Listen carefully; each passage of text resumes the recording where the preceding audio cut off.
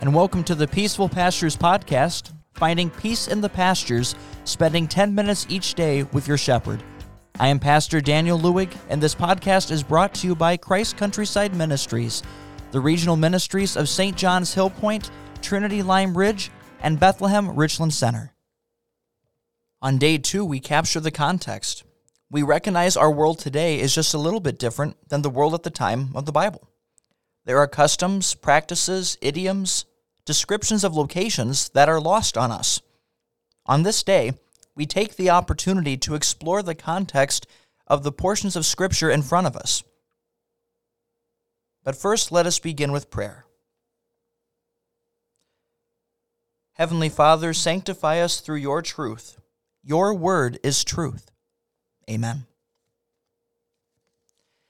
In the beginning portions of the Gospels, as we get past the introductions, as we look more at as events begin to unfold, as we turn our attention to the beginning of Jesus' public ministry and the ministry of the forerunner, of John the Baptist, there are many practices that are here that if we understand them right away, we will see a much fuller picture of what is being described in the rest of the New Testament, as well as most certainly the Gospels.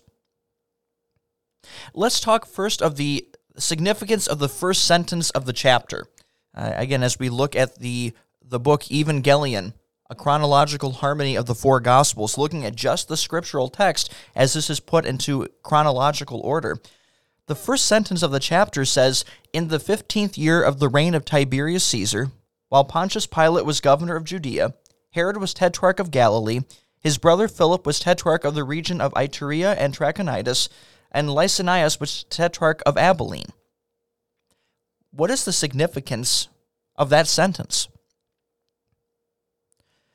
We understand Scripture focuses on salvation history, but it is also a historical document. This is putting the events in real time. This is when it happened. This is what was taking place. This is salvation history. And as God places that salvation into history, we have that in front of us, and it's important not to lose sight of some of those, what would be more of minor details, but again, put us in time. And going back to that Galatians passage, when the time had fully come, what is happening here now in this sentence? God is placing salvation into history, into time. And these records that are here, not just at the beginning of the Gospels, recognizing Jesus' birth, the Savior has come into the world, but also just the historical aspect of the setting and context in which salvation is happening. Let's look at some other concepts that are here in our reading. Things that are very common, things that we're going to see again and again in the Gospels, and the more we understand them, the better we'll be able to appreciate them. Let's first talk about lambs in Jewish worship life. From Exodus chapter 29, lambs were part of the temple worship sacrifice daily. In fact, twice a day, once in the morning, once in the evening, a lamb would be sacrificed as part of the temple worship ritual. There's a few perspectives or a few details about these lambs that are important for us to understand. Here was God's expectation as he was setting up the worship life in Old Testament times that was still being carried out when Jesus was born, and we get into the Gospels and New Testament time. These lambs were not to be leftovers. They were meant to be without blemish. Here's the larger picture. The law's demand of perfection. The lamb must be perfect, without blemish. That was the picture that is being used here. This was also a sacrificial lamb. A sacrifice must be made for sin.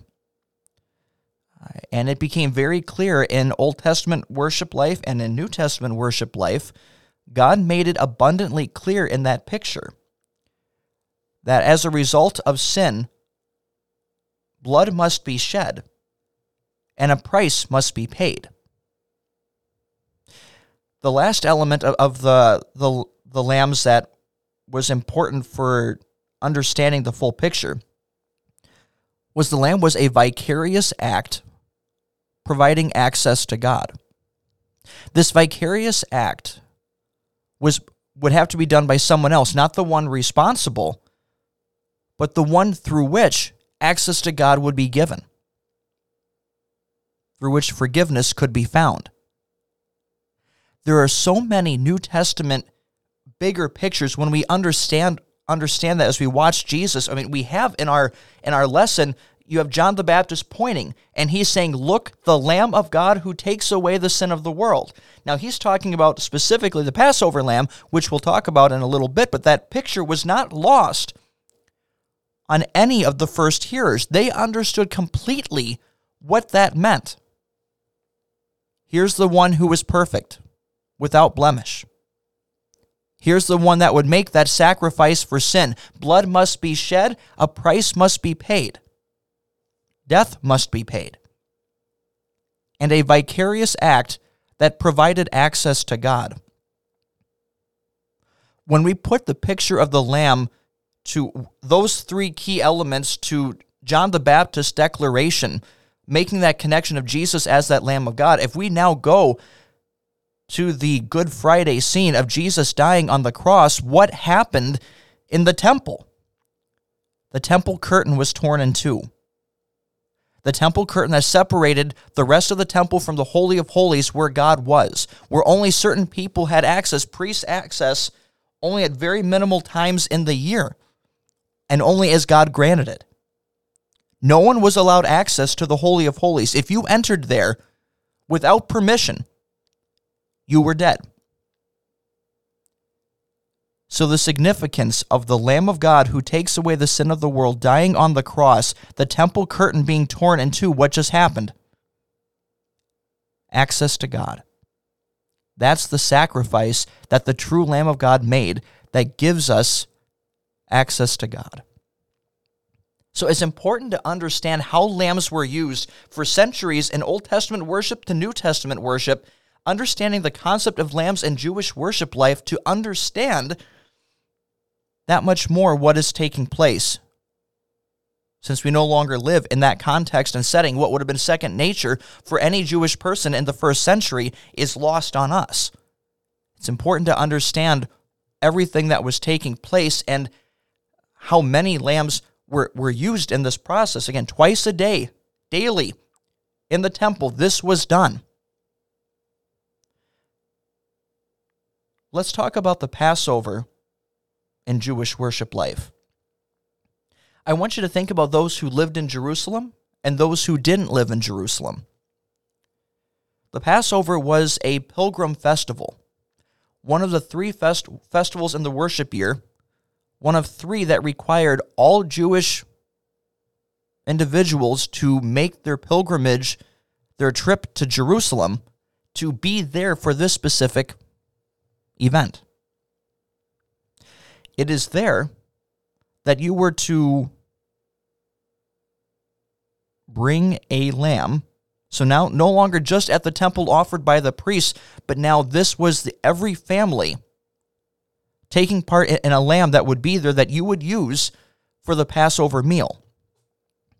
Again, this goes back to the Exodus at the time period of Moses for the first Passover when God was bringing the 10th and final plague, where the angel would come through all of Egypt, and anyone who did not have the blood of the lamb over their doorposts of their home,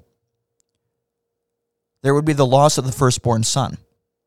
But anyone who had the blood of the lamb over their doorposts, the angel would pass over that home, and the firstborn would be spared. Hence the name Passover. And this became a key festival in Jewish worship life that God said you would now celebrate annually as a reminder of the Lord's deliverance. It is said that as many as, in ancient priest writings, it is said that as many as 1.2 million animals could be sacrificed in a single day for the Passover event. So think about those who lived in Jerusalem. All these people gathering around, all of these animals, everything that you could hear, everything that you could see, everything that you could smell, that went with this Passover sacrifice.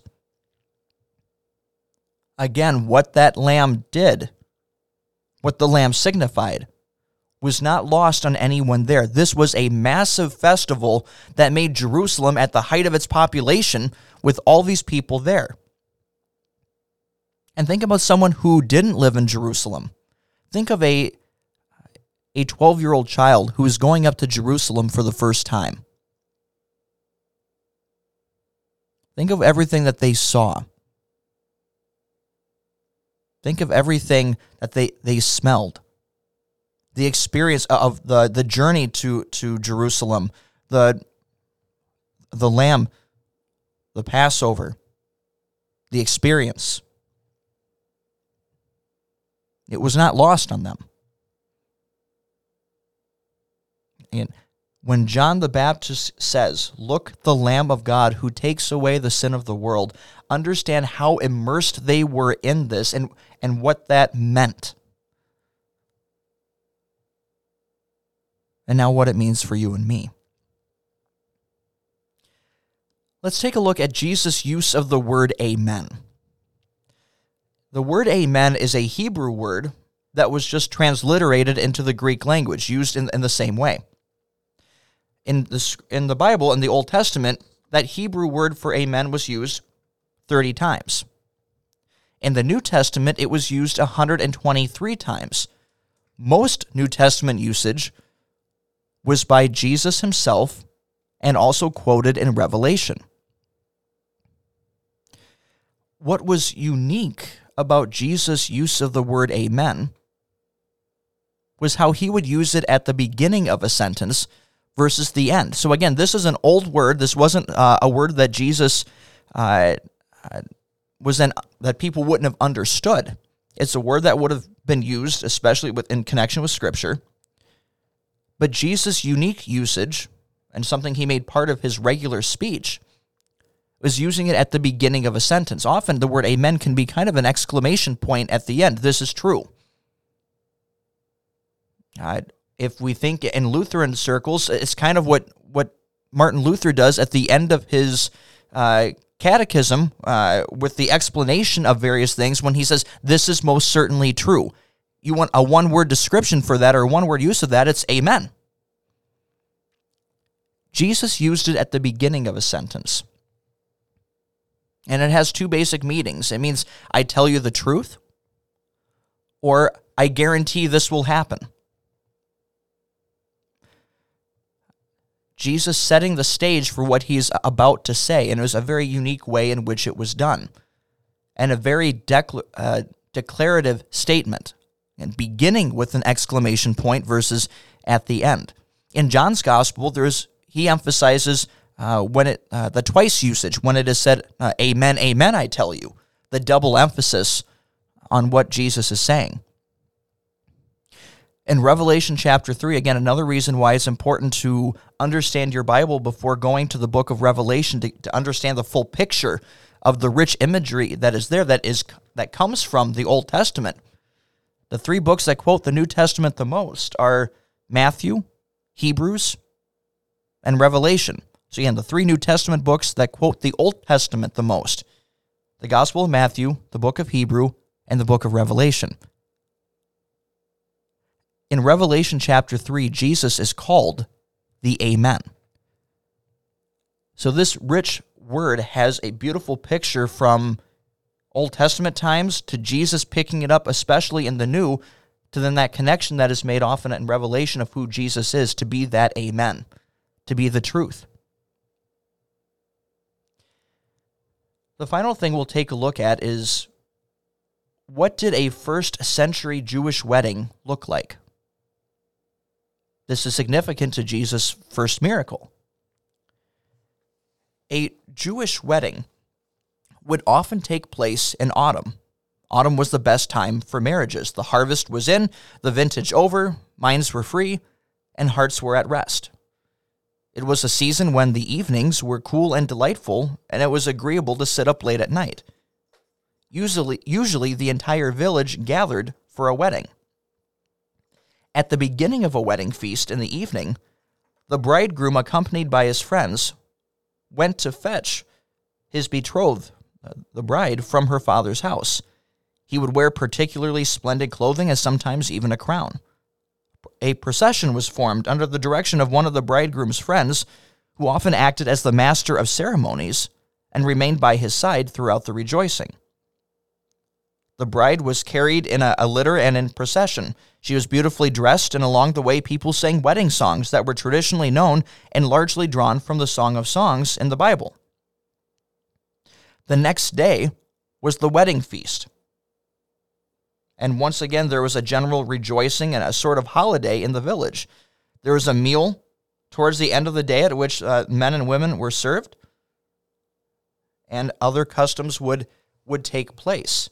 So again, often in autumn, the beginning of the bridegroom going to get his bride with his friends at his side as part of that procession. And we also understand who often was the master of the banquet, the master of ceremonies that is referenced in this miracle text as well, would often be the friend, close friend of the groom, of the bridegroom, and would always be at his groom's side throughout the ceremony, throughout the wedding feast, which would often last 5 to 7 days.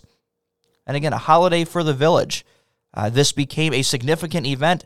You could have as many as 500, 600 people attending this event. This was a large celebration throughout the village.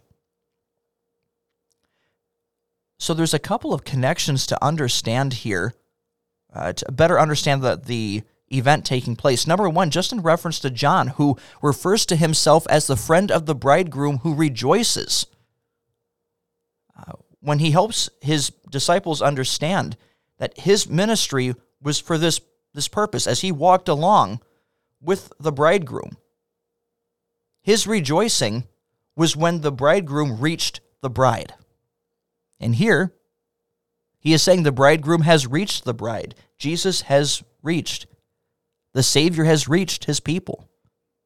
And so now all he does is rejoice, as that is the focus of everything moving forward. He was the one who was to prepare the way. He was the friend of the bridegroom who was walking along until the bridegroom reached the bride. And so that's the significance of John referring to himself in that way. The second one is understanding why this was such a serious issue to run out of wine. When you consider everything taking place, again, this was a holiday for the village. This was for everyone. This was a large event that would take place, extremely special beyond the normal things that we consider. And for that to take place for something that goes 5 to 7 days, this would have carried considerable shame to the family for not being prepared for this event. So all of that sets the stage for what Jesus does in that particular miracle. And these are some of the things that we will look at in the next couple of days of our study as well. This wraps up today's podcast. We invite you to join in next time and take the opportunity to share our podcast with someone in your life who could use some peace in the pastures. You can find our podcast on all major podcasting platforms. If you have any questions, feel free to contact us at Christ Countryside Wells, WELS, @yahoo.com. Our podcast is brought to you by Christ Countryside Ministries, the regional ministry of St. John's Hill Point, Trinity Lime Ridge, and Bethlehem Richland Center. Music used with permission from Koine, part of their soundtrack to Oh That the Lord Would Guide My Ways. You can find their music on iTunes and many other online musical stores. Scripture used in this podcast is from the Evangelical Heritage Version, used with permission from the Wartburg Project. This is Pastor Daniel Lewig wishing you God's richest blessings on your day.